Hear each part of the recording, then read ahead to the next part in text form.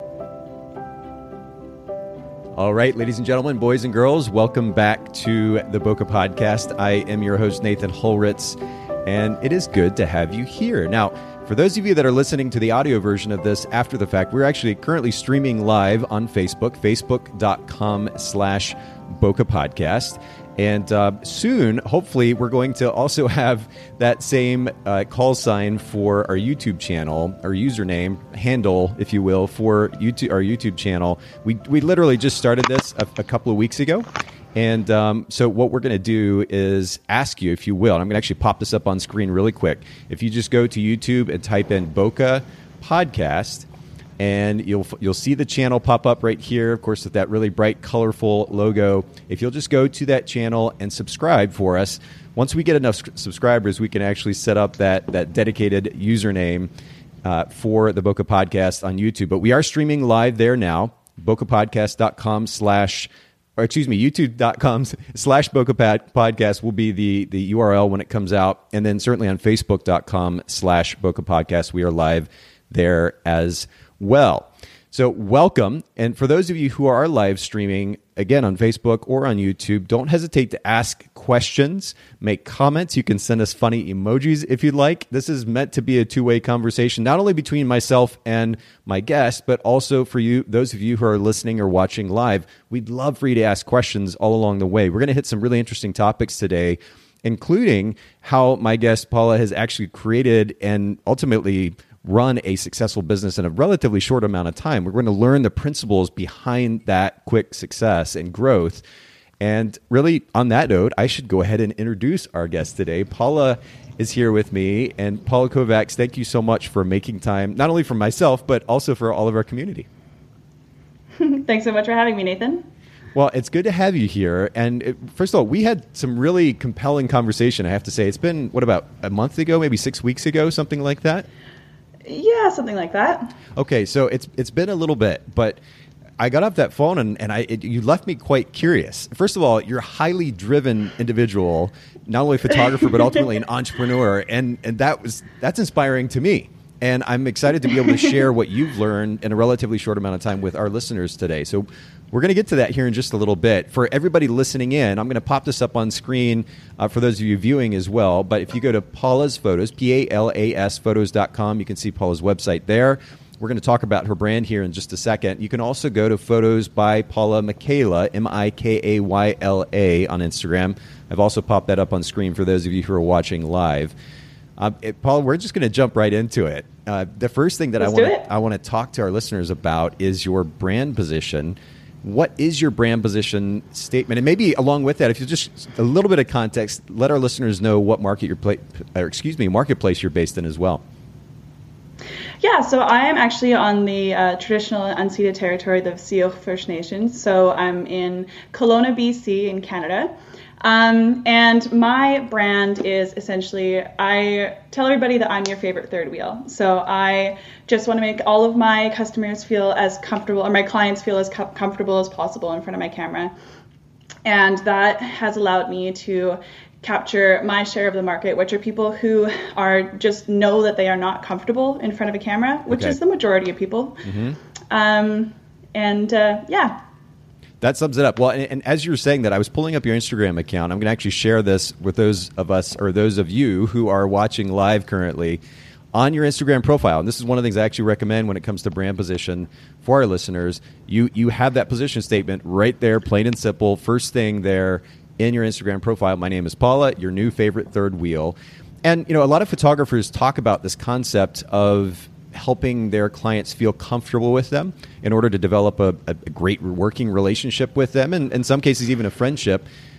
But I think it's talked about so much now that it's easy just to kind of glaze over the idea. I'm curious specifically how you create that environment for your clients.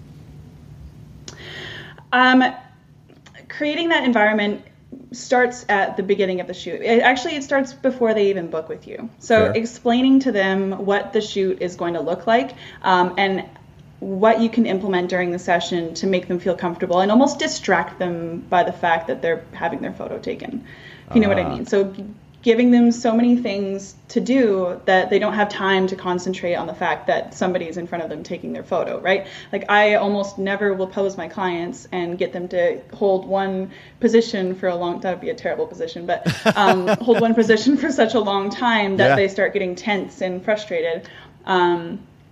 So in the beginning of my shoot, I tell them straight up, like, I will tell you what to do the whole way. I will direct you the entire time. You don't need to worry about what to do with your hands or like whether or not you got a double chin. Like I will tell you all of those things the whole time. Like I just need you guys to have fun. And I just need you guys to go along with all of the silly things I'm going to ask you to do, because I promise you that they're going to give you really, really good photos. Okay, and that usually relieves them, because people like to know that I've got their back, that I am doing everything that I can to make sure that they look good. Sure. I guess on that note too, I'm curious well, first of all, the notion of being silly, what does that look like? Is there there are kind of tricks that you use during a session to help them lighten up and laugh a little bit and relax as a result? Yeah, so I mean, it usually starts with the same old boring, like, walk and look at each other. I'm mostly going to talk about couples because I mostly photograph couples. Sure. But like walk and look at each other, and then everybody does the infamous drunk walk, which is you make them pretend that they're going to be drunk. But you don't just say, okay, now pretend to be drunk. Like you say, okay, I need you guys to be actors right now. And whether or not you drink, I want you to be the drunkest person that you've ever seen in the world. Yeah. Like I want you to stagger in all different directions, but then you also let them know, like, don't bend over completely because I want to see your face. Yeah. It's funny you actually say, like, even if you don't drink, because I think about, like, the number of times my parents don't drink, my grandparents don't drink, and the number of times I've seen them imitate someone being drunk, despite, as far as I know, at least minimal drinking in their past. It's kind of funny how we as humans, we've seen enough of it, whether on TV or movies or in real life, that we know how to mimic that. So it seems like it's something that would work for really a wide audience, regardless of whether or not they're drinkers or not. Yeah, no, absolutely. Getting them to do things like have a hip check contest, like who can hip check the hardest without hurting each other. Sure. There's tons of different things that you can get them to do, and a lot of it has to play off of the couple themselves. So I put together a questionnaire that asks them all about them as a couple so that I can best direct the shoot, right? Like I ask them whether they're introverted or extroverted, or if it depends, like what their comfortability level, is that what a word? Yeah. Sure. In front of the camera. With intimacy in front of the camera. And kind of things like that, like whether or not they're outdoorsy people or if they're couch potatoes, like how can I best craft this photo shoot around their personality kind of thing. So, it's interesting you bring up the intimacy thing, because, and I think I've told this on the podcast before, there was a couple that I photographed. I shot weddings for about 10 years for anybody watching or listening who doesn't know. And there was a couple that I worked with at one point that I still remember so vividly. I went to do their engagement session, and I didn't know. And maybe ultimately, I guess I'll take responsibility for not having asked the question that you just talked about previous to the session about PDA. But this couple, and I think more the groom than the bride, was super uncomfortable with any kind of public display of affection. So the photos ended up looking like something out of a junior high dance or something, except even worse. I mean, it was so stiff. It was so bad. It's good to have those conversations ahead of time. I think that's a great recommendation for all of our listeners, just so that we're aware and we know how to approach that session. By the way, as you were talking about your brand position statement, Randall, thanks for listening in and watching, Randall. But Randall says, I like that. It's a pretty cool brand position, and sounds fun. And that idea of a third wheel, and you used the word distract. And I actually like that concept, because somebody who's not used to being in front of the camera, it would be very easy to just kind of fixate on that lens staring at you. I'm actually staring at a lens right now. My camera's pointed at me, staring at that lens and just kind of freeze, not know what to do. And so the idea of relaxing enough that emotions are going to come out, you're going to connect with your partner in a really intimate way, that seems like such a foreign concept. So if you've developed a relationship with them, help them feel comfortable enough that you literally distract them from the fact that there's a camera right there, I think that's a great goal for all of us who are photographing clients. Yeah, especially when, 90% of the people who I work with have never had professional photos done before. And it's daunting. Like, I don't like having my photos taken either. Like, I still get this like crazy Popeye thing going on whenever a camera's in my face. And I think that's why I've been able to capture so many clients, because I've had so many referrals from past clients saying like, yeah, it was a breeze. Like, it was easy. We didn't feel like we were in a photo shoot. Like, she just had us do stuff and all the photos look great. Well, and speaking of, and I have to give you legit props, because I look at a lot of photography. I mean, I've been in the industry for about 20 years, and certainly as I'm interviewing photographers, you've got truly beautiful, beautiful work. For anybody listening in, if you're listening to the audio after the fact, go back and watch the live stream, or just go to Instagram.com/photos by Paula, P-A-L-A, Michaela, M-I-K-A-Y-L-A. But I'm actually streaming through your Instagram feed on our live stream here for anybody who's listening to the audio, and we're looking at these pictures. But it's beautiful, beautiful. And you've got a nice finish to the images, but it's not overdone, like too dark and moody or too contrasty. I think it sets a really nice tone to the images, and there's quite a bit of variety as well. But the interaction that you're getting from your couples is just really, really lovely. Yeah, thank you. The trick is take them on like a 20-minute hike so that you've got lots of time to get to know them before the shoot. I drill them with questions. I try to get to know every single thing I can about them so that I can incorporate all into the shoot. And then on the walk in, that just gives you lots of time. And then another thing that might not be easy for a lot of people, but I'm an extreme extrovert, so it's really easy for me. But I get a little bit vulnerable with my couples. So I'm totally open. I'm totally comfortable sharing like everything about myself because it starts conversations. So I share something a little bit personal about myself, and then in turn they share something a little bit personal about themselves, and we click a lot faster. Can I ask you about that? Because it's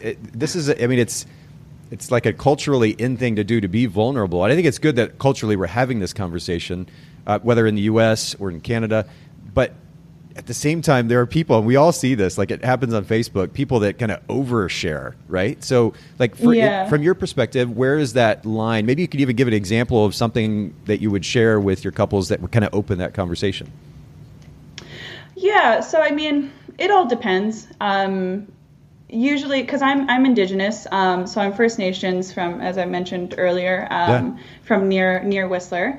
And usually the conversation starts with, where are you from? Oh, well, I'm from here. Well, where are you from? Well, I'm from this small reserve where I grew up that nobody really knows about. And people are genuinely curious to know about what it's like to grow up as an Indigenous person in a place that was filled with genocide. Or they have no idea about the genocide that happened in Canada and in the US. And so we kind of have that conversation kind of about that, and then they talk about whether or not they knew about it, which is usually they're kind of like ashamed of almost, or they talk about like how much they hated it. And that's just one example. Like there's lots of different things that I could talk about that's in my personal life that they can also connect with. But I leave it at that. Like I only share one thing about my life. Other than that, I'm like asking them everything that I can about them so that I can get to know them on a very personal level and personalize their shoot and have a story to tell about them later. Well, again, your work is beautiful, and it speaks for the environment that you're creating for your clients. So props to you for that. I have to say, for all of our listeners, I know we promote a topic. Today we're going to get Paula's feedback about how she's created this business that has grown so quickly. I have, and Paula knows this because I sent her the outline of questions ahead of time. I have like the first, I think, 5 questions on the outline that I normally send our guests. It says rapid fire, and I'm so bad to to continue to ask more and more questions about each of those questions. We end up spending so much time on the so-called rapid fire questions. I've got to work on this, but the information you're sharing is really great, and I think the perspective is good. both the concept of creating. I mean, certainly the idea of a third wheel, but what we're talking about is developing a relationship. How do you do that? And I even just like that word distraction again. Like, how do you create an environment, a relationship with the client, which becomes a distraction from the fact that there's a camera in front of you? I love the idea of actually taking them on a walk to wherever it is you're going to photograph too, to help give time to set that environment. Anyway, really great stuff. But we need to keep moving because there's a lot of information here to cover. So let's go to the next thing. And we're talking about customer experience already. Is there a particular principle or idea that's really important to you when it comes to creating a great customer experience for your clients? Well, I worked in the food and beverage industry from when I was 9 years old until I was 22. Wow. So growing up, knowing that you make better money if you're really nice to people, I think kind of just stuck with me. Okay. If anybody's listening in like a country that doesn't take tips, they're probably not going to understand that. But, sure. I just know that you always have to give your customers or your clientele a really good experience. Like your reviews on Google and on Facebook and Wedding Wire and wherever you're receiving reviews mean everything to your business. And always making sure that you make sure that they are happy and that they are always happy. And if not, that they understand what's going on. Okay.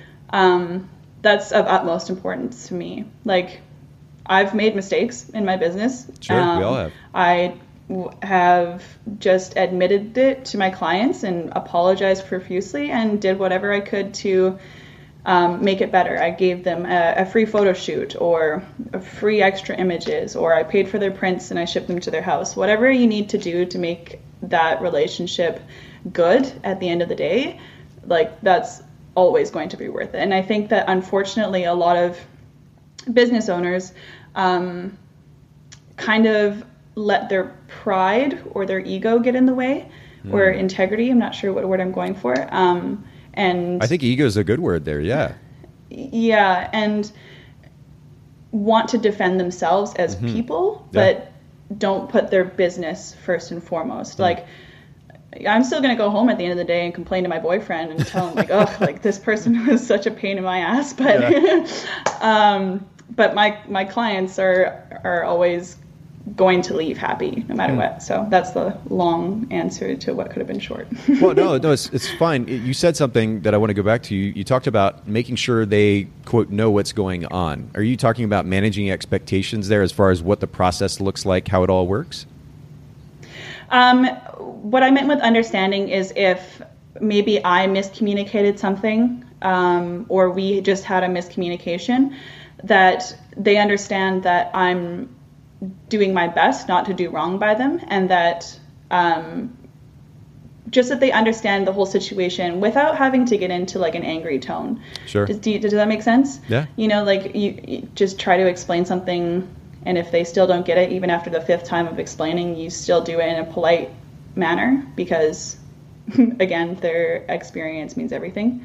Well, and I would add to that too, because this is something that I've seen as a business owner. It's easy, in fact, in interacting with our clients, I think probably multiple times at this stage, but when they're trying to communicate something to us that we don't quite understand, or this might happen in interpersonal relationships as well, the other person says the same thing, and you say, but I'm not sure I quite understand, and they just repeat themselves, and then they repeat themselves again.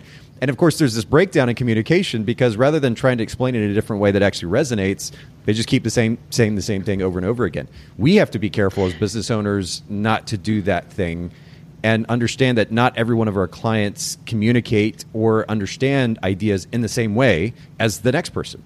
And I think that's really important. I mean, it's certainly important to personal relationships, but it falls true as well with business relationships. Have you seen that? Yeah, absolutely. Another thing, oh, sorry, that's not supposed to be on. Another thing is I try to use, I think it's called empathic listening. Sure. Or sympathetic listening. Empathic listening would make sense, yeah, where we're trying to put ourselves in the shoes of the person on the other side of us. Yeah, I listened. It was in the book of 7 Habits of Highly Effective People. And sure. What you do is you just explain what you think that they're trying to say. to them and say, am I correct? Or like, is this Yeah. right? And then usually, Yeah. like if you explain it in a different way, then usually that gets resolved. I've had that a few times. So I just That's thought I'd something a add that. therapist will do too. I've been to therapy myself in the past, and something that a therapist will do is encourage that when you're talking about a relationship with somebody else, this is what I heard you say. And then that person can respond and either affirm that that's indeed what they were trying to say to you or clarify. And so that's a great approach. Yeah. I think it's a simple idea that probably would make a lot of people feel really great as well, that you're taking the time to show that kind of empathy. Let's keep going, though. Let's get to, we're going to actually totally switch topics. Let's go to time. And really a big part of our focus here on the Bokeh podcast has to do with time management, the application of business principles in an efficient way so that ultimately we can have more time in our lives. Is there a particular principle that you've applied to your business when it comes to time management that's enabled you to have a little bit more freedom, time with your boyfriend, time for yourself, maybe time to do things that are going to actually grow your business more effectively? Yes. So a few months ago, I implemented the 4-day work week. And for some people, that sounds crazy. I definitely did because I worked every single day for like a year and a half. Sure. I'm already excited, though. Tell us more. Yeah. So the 4-day work week, you can read, there's books on it, studies, and it basically just makes you way more productive on the actual 4 days that you're doing work. Sure. So the studies that were done were on like, if you cut down one day, are people less productive? And it's no, like people actually do the same amount of stuff that they normally do, but better and faster on the 4 days. And then they get 3 days to recharge. So that's been really, really great for my mental health and my productivity. And then I also set up my next day of work at the end of my previous day. So I'll write down a list of about 3 to 5 things that I know that I need to get done the next day. So when I get into the office, I already know what I'm doing and I can plug away at those. And I just love lists. I love crossing things off of lists. It feels good. It feels so good. But yeah, those are my 2 time tricks, I guess, that have allowed me to be extra productive. And I don't know. I put everything into my calendar, like absolutely everything into my calendar. So it's pretty easy. So do you for me take to 3 keep days track off of in a everything. row, or do you, like, how do you schedule that extra day off? Monday to Wednesday, I take off. Nice. Because photo Oh, wow. shoots and weddings are on Saturday, Sunday. Sure. And then when you want to go out and do stuff on your days off, everything is like dead. I don't like other people being around. So, Okay. so Need a little space. whenever, yeah, well, when you go camping, like I don't want the whole campsite to be used up. So Fair enough. It's nice. So in order to make that happen, how do you handle communication? Because I can imagine a lot of your clients or potential clients are going to communicate, well, all the time these days, but certainly Monday, Tuesday. Do you have some type of an autoresponder in place? How do you manage that? yeah, so I turn on an autoresponder on Sunday when I'm done. And so anybody who emails me says that, hey, I'm probably not going to get to my emails. These are my days off. I also have an assistant who responds to emails with me. And honestly, I don't care if it's my day off. I will respond to inquiries as soon as I get them, because people respond better to people who they like, professionals that they're trying to hire, when Sure. they're like quick to respond to you. Yeah. So every inquiry that I get, I respond almost immediately. Or as soon Interesting. as I Okay, see so it, even really. those days off, then you're leaving email notifications on or text notifications on and still responding to those. Just the inquiries. Okay. Fair enough. Yeah, just the ones who are like new projects. Just because I like to have lots of business. Well, that's great. I was just trying to figure out, I mean, because I know a lot of photographers would hear that and 4-day work week and, oh my goodness, you're not working Monday, Tuesday. What do you do with all the communication? That would be a big point of apprehension probably, and there'd be a sense of FOMO. And in fact, to that point, I guess the other question I have would be, like, a lot of people, myself included, if I see, in fact, I turn the badges off on my apps, so I don't see if there's X number of notifications on my email app, or the only one I leave on is my messages app on my iPhone. But Facebook and Instagram and any of the other apps, I just turn off the badges. I don't want to see that. is there some temptation if you see that number of emails coming in to go in there and start responding to them? Like, how are you able to set aside what I think a lot of people probably describe as anxiety of not responding during those extra couple of days off? I've hit burnout a couple of times, really, really, really badly. Yep. To the point where I was just under insane mental distress. Okay. Snapping like all the time. Sure. And I never ever want to hit burnout like that again. So I'm totally comfortable looking at my email or like seeing the notifications and not responding to the ones that I don't need to respond to. And only responding to the inquiries. And I use HoneyBook, so it says inquiry right at the beginning of the subject line. Brilliant. So it's pretty easy to see which ones are inquiries. That's great. Yeah, shout out to HoneyBook too. That's really great. Yeah. Okay. Yeah. And it's interesting you talk about the burnout process. It reminds me of a principle that Tony Robbins talks about. He talks about how basically everything we do in life is driven by pain or pleasure. And on the pain side, pain a lot of times is what causes us to make change. If that pain is significant enough, impactful enough, then we make change. What you're describing then is enough pain, unfortunately, that you had through burnout that you were like, you know what, enough of this. I'm not going to continue to feed into what has led to this burnout. And what I want to encourage all of our listeners to do, number one, is to take that lesson from Paula, because it's important that you do. I mean, I would love for all of our listeners to avoid that burnout, but also apply the principles that we're talking about here on the podcast for those of you listening in, because it will enable you to avoid that burnout. When we talk about efficiency, it may sound a little nerdy, a little geeky, but applying those principles is what helps minimize that as business owners. I think that's super important. Thanks for sharing that, Paula. I really appreciate that.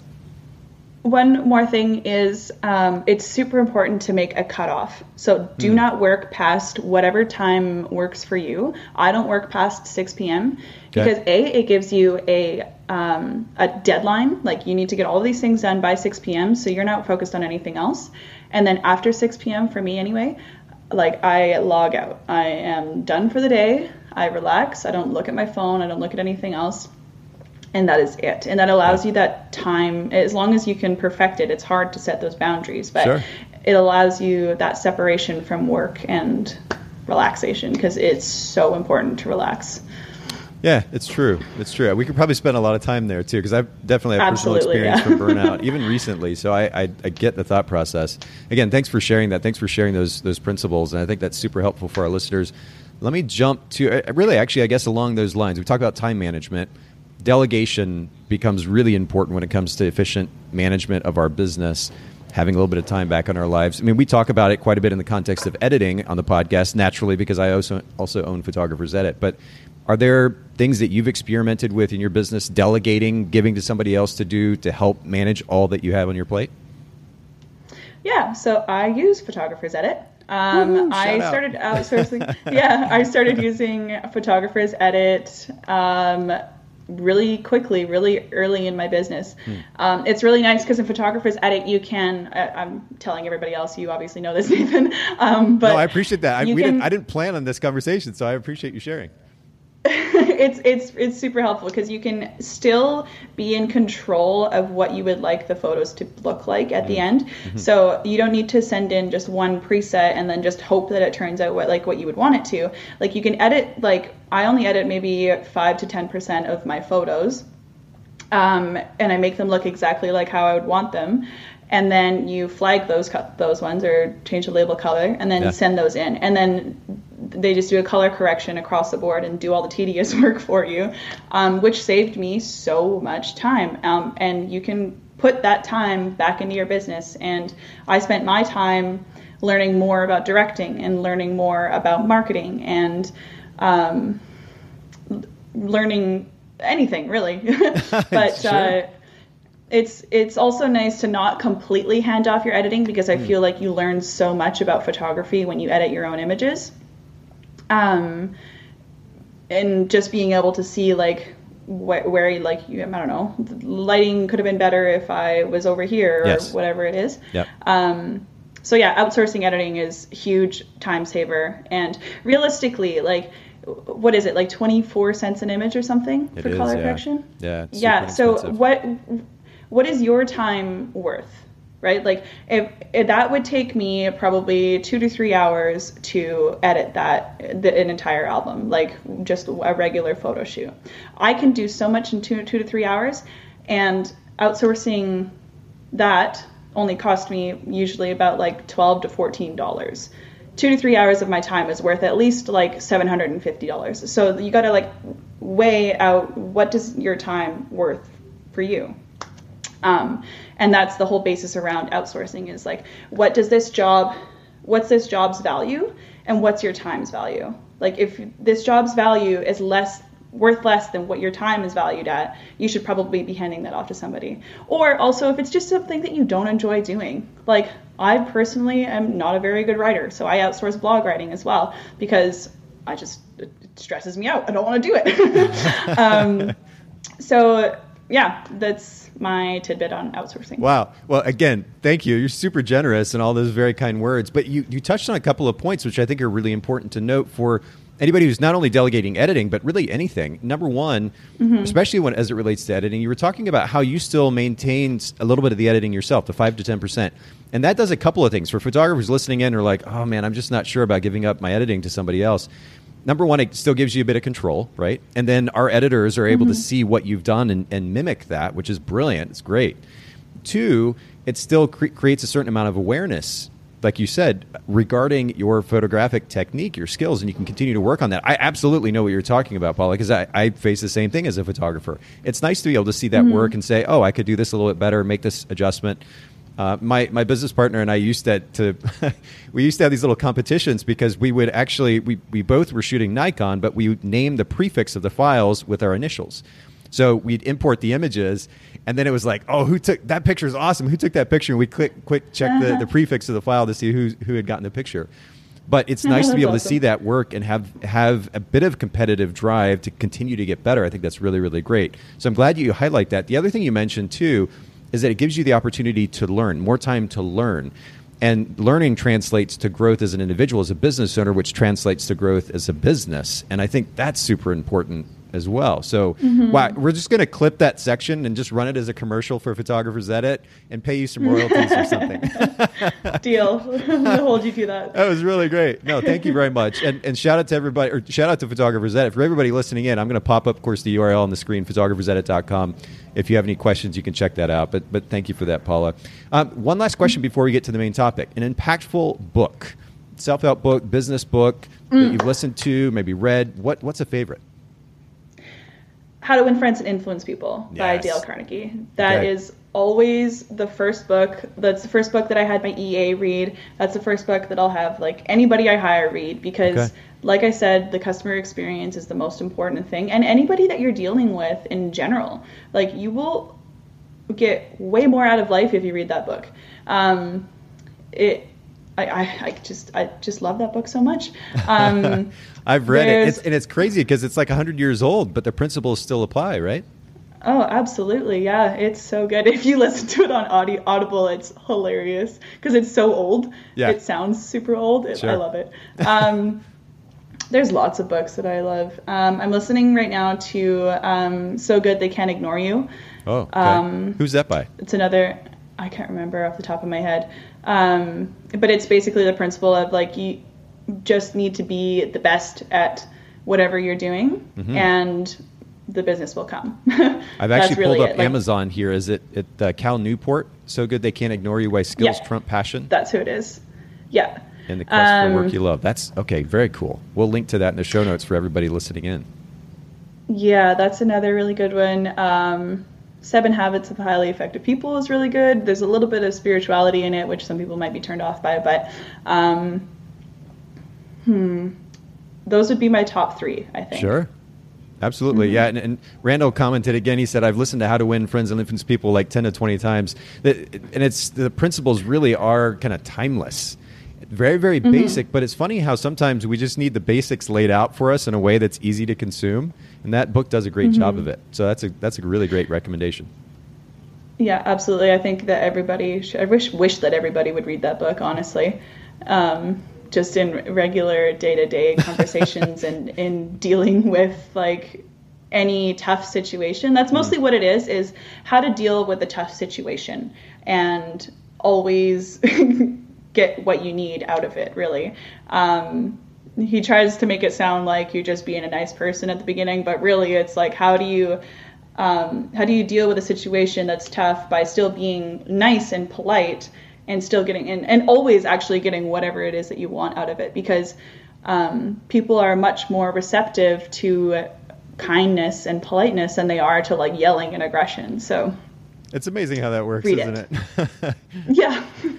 And how few people actually realize that. Yeah, it's easy. I mean, I'm an emotional guy. It's easy to get caught up in the moment, but you're right. At the end of the day, who's actually going to, at least for any kind of ongoing time period, pay attention to somebody who's yelling or blowing up or exploding? It's not productive at the end of the day, as a general rule, and certainly doesn't play on the idea of the golden rule, which is a large part of what that book is ultimately highlighting, right? It's how are we treating others? We would want them to treat us this particular way. How would we want them, how should we treat others? We would want them to treat us a particular way. Why are we not doing the same thing? Really kind of centers around that idea. I think if we were to sum it up, generally, that's what that book is largely getting at. One of the things he talks about, I think, in that book, too, is the significance of using somebody's name. Doesn't he talk about calling somebody by their name and how important that is?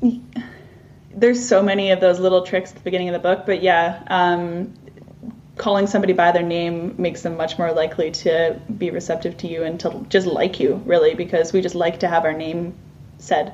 It's a funny thing. It's just like almost psychological trick, but you're right. Like we feel some type of significance when we hear our name called. And I think a big part of it is because most people, when they interact with us, whether personally, like an acquaintance or a good friend, you don't normally get to hear your name. They're just talking at you.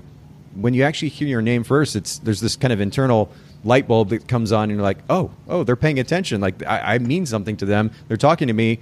I'm here.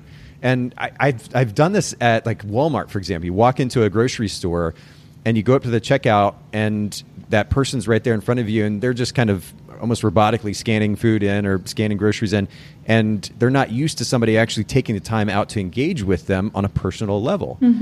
And the moment that you call them by their name and just respond to whatever it is that they're doing or ask how their day is going, it's incredible that how that can actually create a shift in their day, how it can lighten them up a little bit or light them up a little bit. I think it's the most fun thing to do.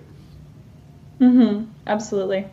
Well, I think it's a good reminder for our listeners. We'll make sure to link to those books in the show notes at bokehpodcast.com for everybody listening in. I want to get to our main topic, though. And this may seem a little bit cliche for some of our listeners who maybe saw the title ahead of time. How do you build a business or grow a business quickly? Of course, at the end of the day, and you already highlighted this, Paula, this is not about not working. You've put a ton of work in. But what I'm really curious to get to are some of the big ideas that have enabled you to grow the business relatively quickly. Because I think these are principles that our listeners might be able to apply to their business, whether they've been in business for a while or just getting started. Before we get to those principles, those very specific principles, though, give our listeners a little bit of context, maybe a little bit of a backstory about how long how you got started and then how long you've been in business. Because I just want them to have that for context before we get into the principles. Yeah, absolutely. So I started learning photography in August of 2019. And then very, very quickly, well, actually, that's not how it happened. I was in school for business in 2019 for business and marketing. And I had always been everybody's favorite employee. I've been working since I was 9 years old. I'm a really, really hard worker. I always made people lots of money. But as soon as I got to the point where I wasn't allowed to make any more decisions, or I just didn't have enough authority, like I was just out of there. Or if they didn't have anything more to teach me, I was sick of the job and I left and I got a different one. And I got tired of doing that. And I decided, well, I live in Kelowna. There's tons of weddings here. I'm really good with people, so I guess I'll become a wedding photographer. So in August of 2019, I just went for it. I started watching every single YouTube video possible. I was in a very deep rabbit hole for like months. It's easy to do that for sure.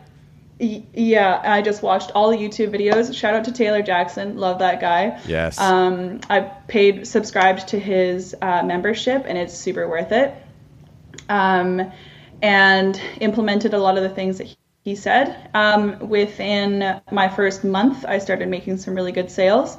And then within the next few months, I was just practicing on everybody who I knew. And then COVID hit. And I lost my job. And luckily here in Canada, we had those CERB checks. So they're $2,000 a month. And that was able to kind of like get me by a little bit, at least pay both mine and my partner's bills. And so I just jumped into my business full time. I actually left my job before that. I didn't lose it. I left it, and then I kind of wanted it back because COVID hit. Stability, yeah. I decided I was just going to jump into photography full time because I was making enough money at it. But then, COVID hit, and I just was a little nervous. So about 6 months into having the business, I only learned photography in July. Started the business in August, got registered and everything. Wow. And about 6 months after that, I was full-time, and I'd booked 40 weddings in my first year. Okay, let's just pause there for a second, because 40 weddings within, 6 months or something like that, or less? Within 6 months, yeah. That is wild.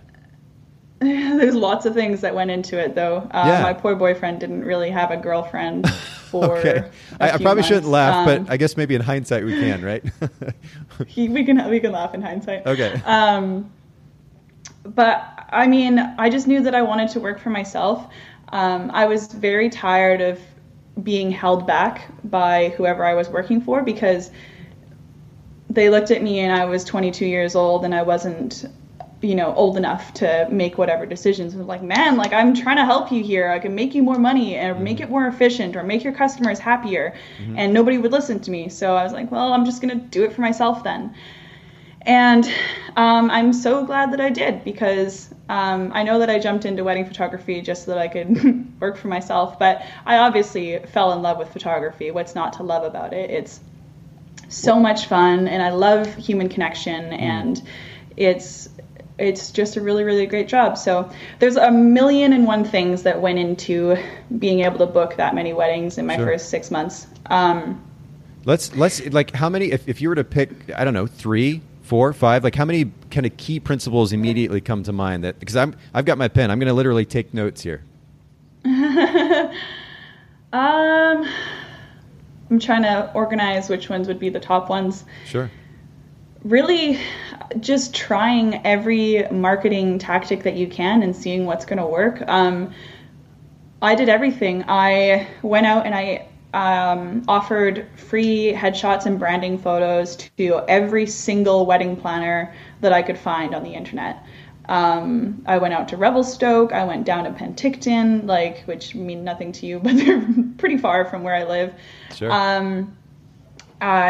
And just made connections with them. I also put together videos for venues that I would want to work at. In the early stages, I did 2 weddings for free. They both ended up giving me money, and they ended up getting really good photos out of it, so lucky them. But I did those 2 for free, and then once I had enough, and then I also second shot for another wedding photographer. For those of you who are like, what the heck, this woman just jumped into wedding photography without any experience. Well, your photos are I would assume that you've shot for 5-10 years. I mean, your work is beautiful. So I hear what you're saying, but at the same time, I'm like, who would question when they look at your work? It's beautiful. Thank you. Yeah. I was lucky. I learned from Matt Morgan Photography in Kelowna. He took me under his wing and taught me a bunch of stuff about wedding photography and let me shadow him and second shoot for him at weddings. And then, actually, I'm all over the place. I'm so sorry. No, it's fine. We're going to just keep listing them. We're going to come back to each of these. We'll kind of explore them a little bit, but keep going. Okay. When COVID hit, everybody was doing those front porch sessions. Do you remember those? Yeah, absolutely. Where families who were stuck at home could come out on their front porch. A photographer would stay on the sidewalk and take photos for them by donation. I was doing about 10 of those a day for like 3 weeks. So I got so much practice so quickly with all of these different dynamics of people, and also having a background in customer like experience really in the food and beverage industry. And I was doing like horseback tours and a bunch of other stuff, but just working with all of these different kinds of people and learning how to read them I think is really what contributed to my ability to give a good customer experience. And then I was also able to use all of the photos that I did by donation and for free in my marketing. So after I did all of that at a very, very low rate, I actually got onto Groupon. So I made my website and everything, and I submitted to Groupon and got a whole bunch of photo shoots that way. And that was actually how I started making money at photography, even though my skill wasn't all there yet. Sure. And then once I had enough money and I showed that I was capable of making revenue, I applied for a grant, and half of it was a business loan and the other half was a grant. And I just invested in the equipment that I needed. I just right out the gate got 2 Mark IVs and 1.4, 35-1.4 and an 85-1.4. Nice. And then I just practiced a lot and then implemented every single marketing tactic that I could. Before COVID hit, we actually had a bridal show, and I just learned about the bridal show like 2 days before it happened. And my partner and my friend and I put together like 400 of these like scrolls. They were super cute. They were these scrolls with like twine that was wrapped around them, and it had my pricing and my about me and stuff like that. And I had little mini cupcakes and just a bunch of marketing material, and all of my photos like really, really nicely printed with like twinkle lights and stuff like that. And I just went hard that day. I've never drank one before, but I had one of those 24-hour energy things. Oh, wow. I think they're called 5 hour. Like, do they have a 24-hour one? There's a 24-hour one. Is there really? Oh, wow. And I'm pretty sure it was anyway, but I just made sure that I was 100% myself. I stood in front of my booth, and I made friends with every single person who went by my booth. I also offered 15% off any of my wedding packages to anybody who had the scroll when they were booking. Cool. So that alone got me about 20 weddings just from that bridal show. Wow. And lots of connections with a lot of the venues and stuff like that. But I think my major success with that was really just, you just have to make a personal connection. I'd already read How to Win Friends and Influence People by this point. I asked people how their day was, asked them what their name was, and then I kept saying their name. And you can implement all of these different things to really make a connection with the people who are you are prospecting. And, absolutely. Well, I think, I mean, and I'm sure you could keep going. There's probably a list. I mean, you talked about how you were trying with all these different things. I've literally, you probably saw me looking down, but I have a notebook here that I'm writing things down with a pen, old school style. It's because I'm just listing all these different things you were talking about. So I want to at least go back and touch on a few of them. And by the way, Andre said that crazy 40 weddings in 6 months during a pandemic. And he makes a great point because, I mean, 40 weddings just getting started would be wild. But to do that in a time when people are a little bit freaked out and unsure of what's going to happen next, I mean, it just speaks loudly for the amount of work that you put in. It's really, really incredible. Thank you. Yeah, absolutely. Well, so let's go back and touch on some of these. And I keep looking down because I've got this notebook here, but I'm going to just kind of read off.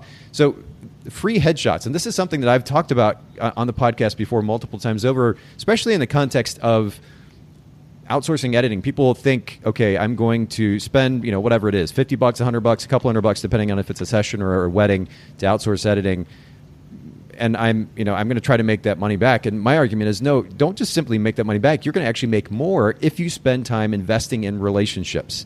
And one of the ways that you can do that is by adding value to the potential relationships that you want to establish, especially with a wedding coordinator, for example. So I love that you did these free headshots. How did you go about sharing that you were offering these free headshots, and what type of people or businesses did you share that with? Anybody who would take my email. Okay. Anybody in the wedding industry. I've started with wedding planners and coordinators, and that gave me enough work as was. And I figured that they're the ones who I needed to connect with first anyway, 100%. because, and then generally people have already booked,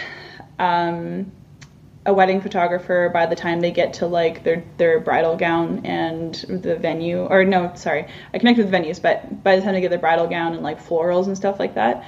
So I stuck with venues and wedding planners, and I just honestly sent them an email. I said, hey, like, things must be absolutely nuts for you right now. Like, everybody has to reschedule their weddings, and you've got like 8 to 12 vendors that you have to reschedule per client that you have. Like, I just want to reach out and say, hey, like, I'm sorry that things are crazy for you right now, but I want to give you some free photos, so that, I don't know, just to show my gratitude. And you probably notice I'm smiling. I'm not laughing at you. I'm thinking about how I think that was one of the first principles that Dale Carnegie talks about in his book. Make the conversation about them. How do you add value to their life rather than talking about yourself?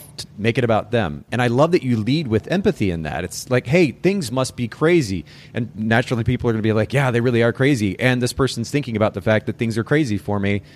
Even if there's not this conscious process going on inside their mind, the fact that you're showing them that attention and showing that empathy really is a great way to lead a conversation like that.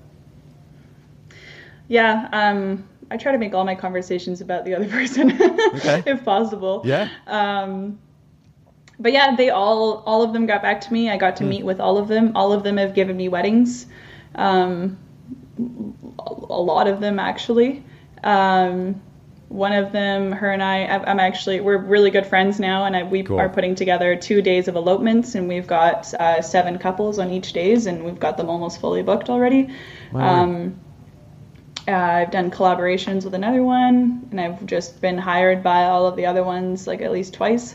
And I put in about 4 hours of work for them, realistically, like between emails and doing the headshots and branding photos for them. And we usually ended up going for like a tea or like a glass of wine after and just hanging out and becoming friends, and spend that time creating relationships with people, because it's really worth it. And going out of your way to be kind to other people will benefit you 100%. And I can't remember what book it was in, but without doing it for a selfish reason, if you can be selfless towards other people and just always try to help other people, it will always come back to you, no matter what. I think that intention is so important. And again, it may seem cliche to a lot of people to hear that. And they're like, oh yeah, of course, you'd be nice to people. But I think it's so easy, and I've certainly seen it, whether in the wedding industry or the photography industry or otherwise. It's easy for people to go into a mode kind of behaving the way that they think they're supposed to, but that comes off fake, and you can see right through it. When there's genuine intention behind of kindness behind what it is that we do in the interaction with people, whether it's another photographer or a vendor or a client, I know personally that it pays off. I'm kind of crazy because even when I send a text message, I put intention into my text messages. Like when I send an emoji, sometimes I'm actually smiling when I put that smile emoji there in the text message. I think there's something to be said for that kind of intention, because it's going to, whether it translates immediately or translates in the long run, people are going to see that kindness, and it's obviously already benefiting your business. And I think it's okay that you ultimately benefit from it on a business level, but as an individual and the impact that you're making in people's lives, and also the benefit for you actually establishing real relationships, not just these fake things just for the sake of business, I think it's wonderful. We could literally stop at that point and our listeners would have plenty to go work on. I think this is really good stuff. But I do want to keep going. I'm going to pick up my notebook here one more time. So you talked about the significance of connection. I think we've kind of highlighted at this point free headshots and the significance of connection, relationships. We could call that number 2. but those really go hand in hand. Number 3, you talked about creating videos, free videos. Talk a little bit more about that process, because photography is your specialty. Did you just kind of figure out how to do videos for venues, or what did that look like? Yeah, I bought a gimbal and everything. Wow. I only used it actually for those videos that I made, and I haven't used it since. But I did video tours of the venues that I wanted to work at. So I grew up rodeoing and living in the bush. I lived off-grid until I was like 13, I think. Wow. So I wanted the backcountry barn venues. That's sure. And the reason why is that the people who book those venues are likely going to be the same kind of people I want to work with. Makes sense, so, yeah. I did video tours for them, and I had a buddy come with a drone, and we put together, and then I just outsourced the editing because I'm not an editor. I just don't enjoy being on my computer. I feel you. But I outsourced the editing, and they put together a really beautiful video tour. And I even paid for that editing. I paid a buddy of mine $100 a video to stitch together all of the not awesome footage that I took. And he salvaged whatever he could, and he made a really, really nice video for all of these venues. Yeah. And they gave me credit on their website, and now we've got a connection, and they have put me as one of their preferred photographers on their package that they send out to all their clients, which has also gotten me business. But so, I mean, really, the 3 hours that took me plus the $100 in exchange for a wedding, like, make 30 times the amount of money, it's definitely worth it to put that time and effort in. That's really great. And I'm sure we could spend a bunch of time there, but we have more to cover, so I'm going to leave that. But props to you for going outside your comfort zone on what you knew and just making it happen. And I mean, honestly, it's certainly been easy, even in my career, despite all the hard work that I have put in, to also at times kind of take the easy way out, you know? And I just have a lot of respect for the fact that you just, first of all, being new to the industry, regardless of the fact that you're new to the industry, you just went like head down and went all in and tried to come up with, as you said earlier, all kinds of different ways to be able to market your business. And ultimately, it seems like a lot of it centers around relationships, which is just a win-win in the end for everybody. The next point that I wrote down was free weddings. You said you photographed some free weddings. I think this is great. It's an opportunity to develop portfolio, relationships, potentially get referrals down the road. How did you put that out there? I said, hey, I'm new to photography. I really want to get into wedding photography. I'll do your wedding for free. Here's some photos that I've taken. And I had 2 lovely souls. One of them ended up working for me later, who put their trust into me, and they Cool.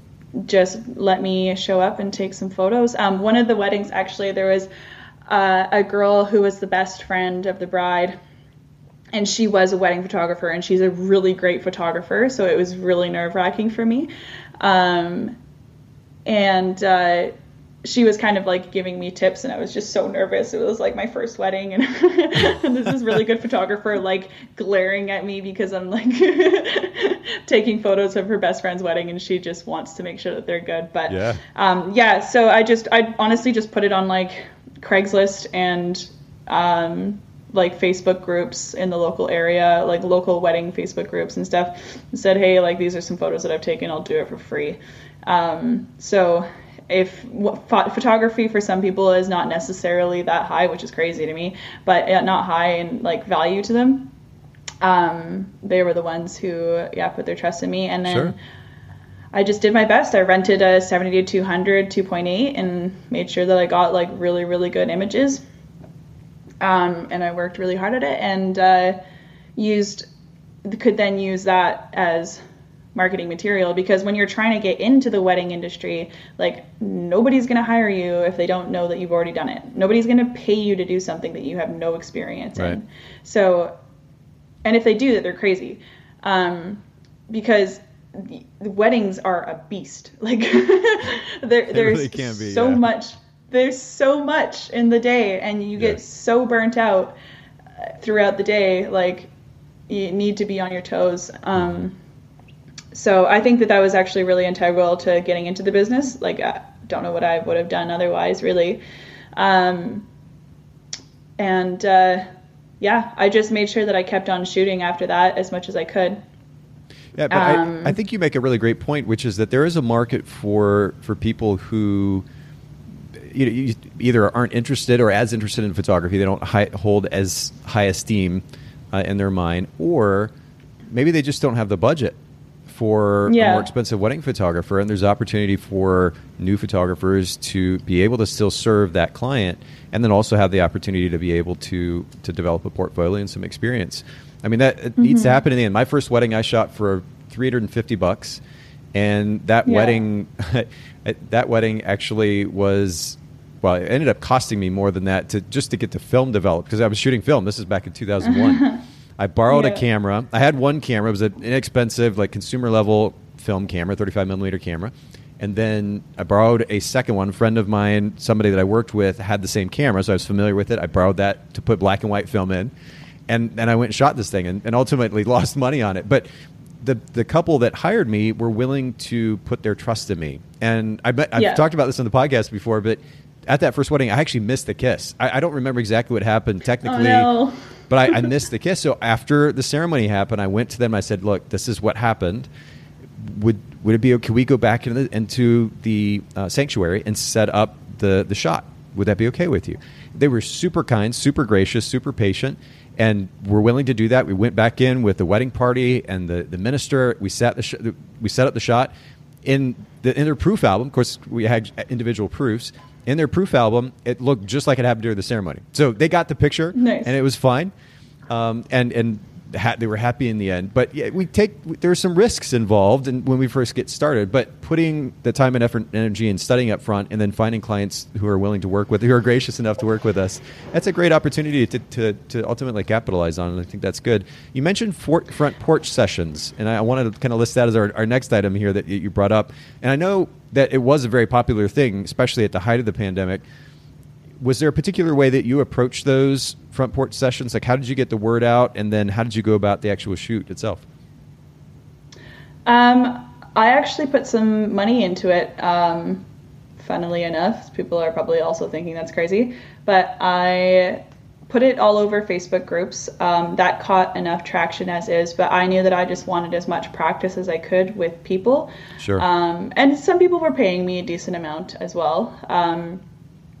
But I just put them on local Facebook groups, and you have to be persistent. Like, you can't just post things once and hope that people will see them. Like, they're not going to. Only like 6% of the people, I think, who follow you are actually going to see what you post. So you need to post it multiple times to make sure that they catch on.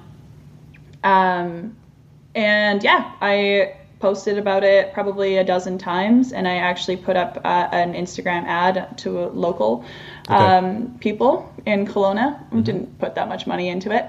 And it was great. It boosted my following immensely. And so I booked a couple of weddings through it as well, actually.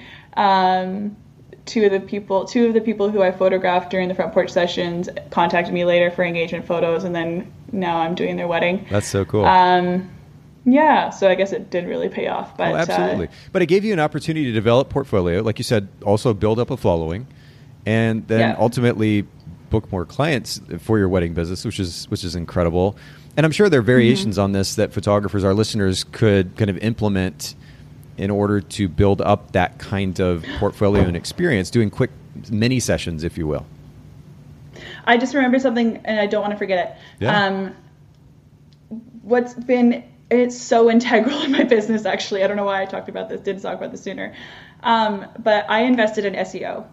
So I hired somebody, because I did all the research on my own, and I learned as much as I could about SEO.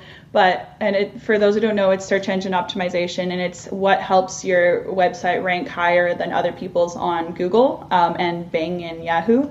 Because I think Safari uses Bing. But anyway, I hired a guy I actually traded headshots for him. Okay. And he did all of the on-page work for me.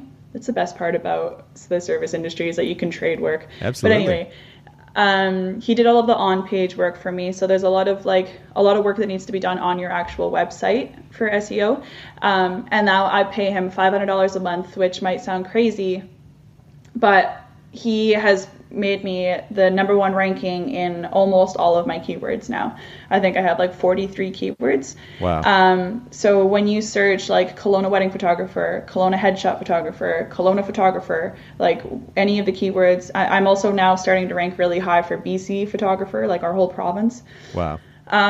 So that's actually a lot of my traffic is just people, because a lot of the wedding clients in Kelowna are from outside of Kelowna because it's just such a beautiful area. It's so amazing. I had the chance to go once for a friend's wedding, and oh my word, one of the most beautiful places I've had the opportunity to visit. Yeah, incredible. Yeah. So people who aren't from here aren't following a photographer from Kelowna. So when they search on Google, I'm the one who pops up first. And people generally skip over ads and they won't go past the first page. Realistically, they will stick to the top 3 people who are on Google, and then they're not going to go past that because usually they can find what they need. And yeah, they've created a connection already. So I put a lot of money into SEO for sure, but the amount of money that I've received back, like the ROI is just crazy. So if you haven't looked into SEO, and like SEO might be a little bit out of the budget, but I would try to make it a priority. How did you go about finding the right person in that case? Because especially without having a budget for a massive SEO company to come in and do work for you, it seems like everybody and their brother and sister is an SEO specialist. How do you know? Yeah. How do you find the right person, somebody that you can trust? How did you find the right person that you could trust? I just went on a Facebook, again, it's Facebook, but it was like a small business group or entrepreneurs group or something. And I posted on every single Facebook. I think it's posted on like probably about 20 different pages saying like, I'm looking for somebody to help me with SEO. I'm hoping that I can trade for headshots at the beginning. And then this is my budget. And I had a few people respond, and I picked Aaron with Wildfire SEO, and he's been great. We've built a really good relationship, and cool. Yeah, so I would highly recommend, if you haven't looked into SEO for your website, you should absolutely do that. Absolutely. I mean, we saw within the last few months as high as about 50% of our new accounts coming into Photographer's Edit from organic Google search. And then we had an SEO specialist come back. We do this every so often. We'll have a specialist take a look at our site and what we're doing and look at how we can improve. And right now we're in the process of making significant changes, actually, that are taking us weeks on end for improvement to our SEO at the end of the day. And so I'm right there with you. I'd highly recommend it for our listeners. Mm-hmm. You've given us so much value already, and we only have so much time left. Just very quickly, though, so we've talked about free headshots. Really, we could top the list with the significance of relationships, developing true relationships, connections, because that really will pay off in the end, not only personally, but professionally as well. But then free headshots, which of course is a way to build relationships as well. The videos, or creating videos for venues, incredible idea. Of course, free weddings, especially to develop a portfolio and develop experience. The front porch sessions or mini sessions. And of course, this is still applicable even outside of the height of the pandemic, because photographers can do these mini sessions, whether front porch or otherwise, and develop a lot of experience and build a portfolio. And I think that's really great. SEO, enough can't be said about that. Photos for free for marketing. We've kind of touched on this. We talked about free headshots, but were you actually photographing venues and giving those images to them? Were you shooting an event and then giving some of the images from the event to the venue? What did that look like? I did a lot of free work at the beginning. Okay. So just offering it to vendors, to locations, to I don't know, bridal shops or otherwise? Yep, lots of collaborations. Okay. Again, it's all just connections. Most of this you can learn from Taylor Jackson as well. Shout out to Taylor. He's actually going to be on the podcast here in about 2 weeks. Oh, I love that. Oh, yeah. I love him so much. He responded to I tagged him in my story, and he responded and my heart melted. He's awesome. He is really great. So he's got a program called Full Time in whatever year it is, and I did the Full Time in 2020. And cool. A lot of I would 100% recommend following him.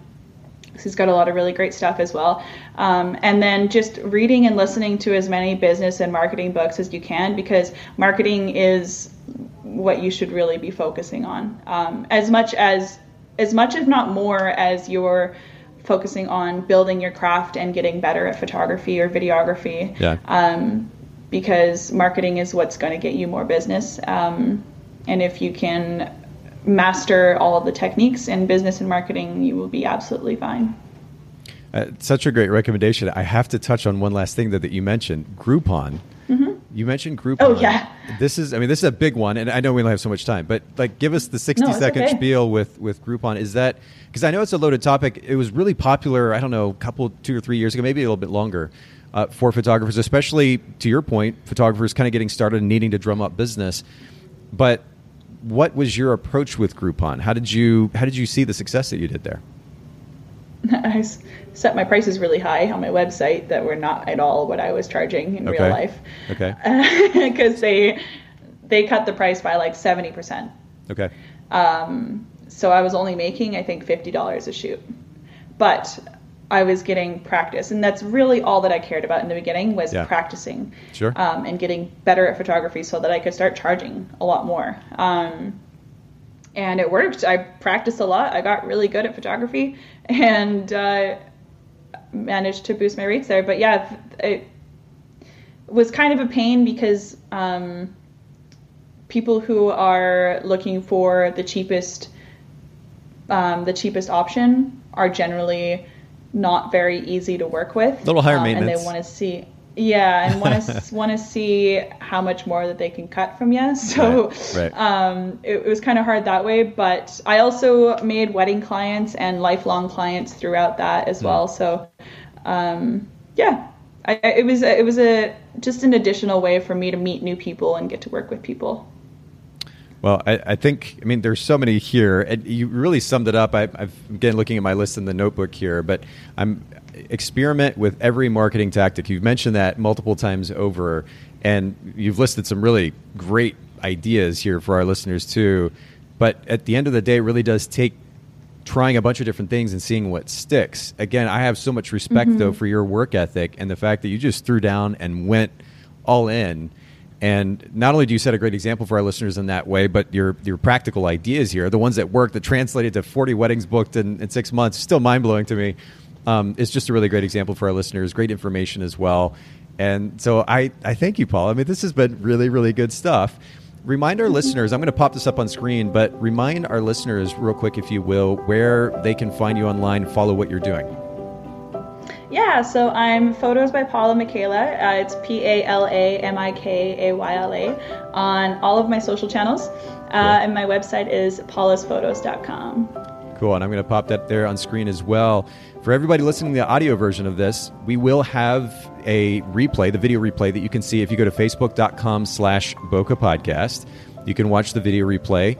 And if you've got any questions for Paula, or you just want to see what she's doing, her work is beautiful. You need to follow her. Make sure that you do. And just go to Paula's Photos, PALASphotos.com, and follow her. Thanks again, Paula. I really, really appreciate your time. Thanks, Nathan. It was a pleasure to be here.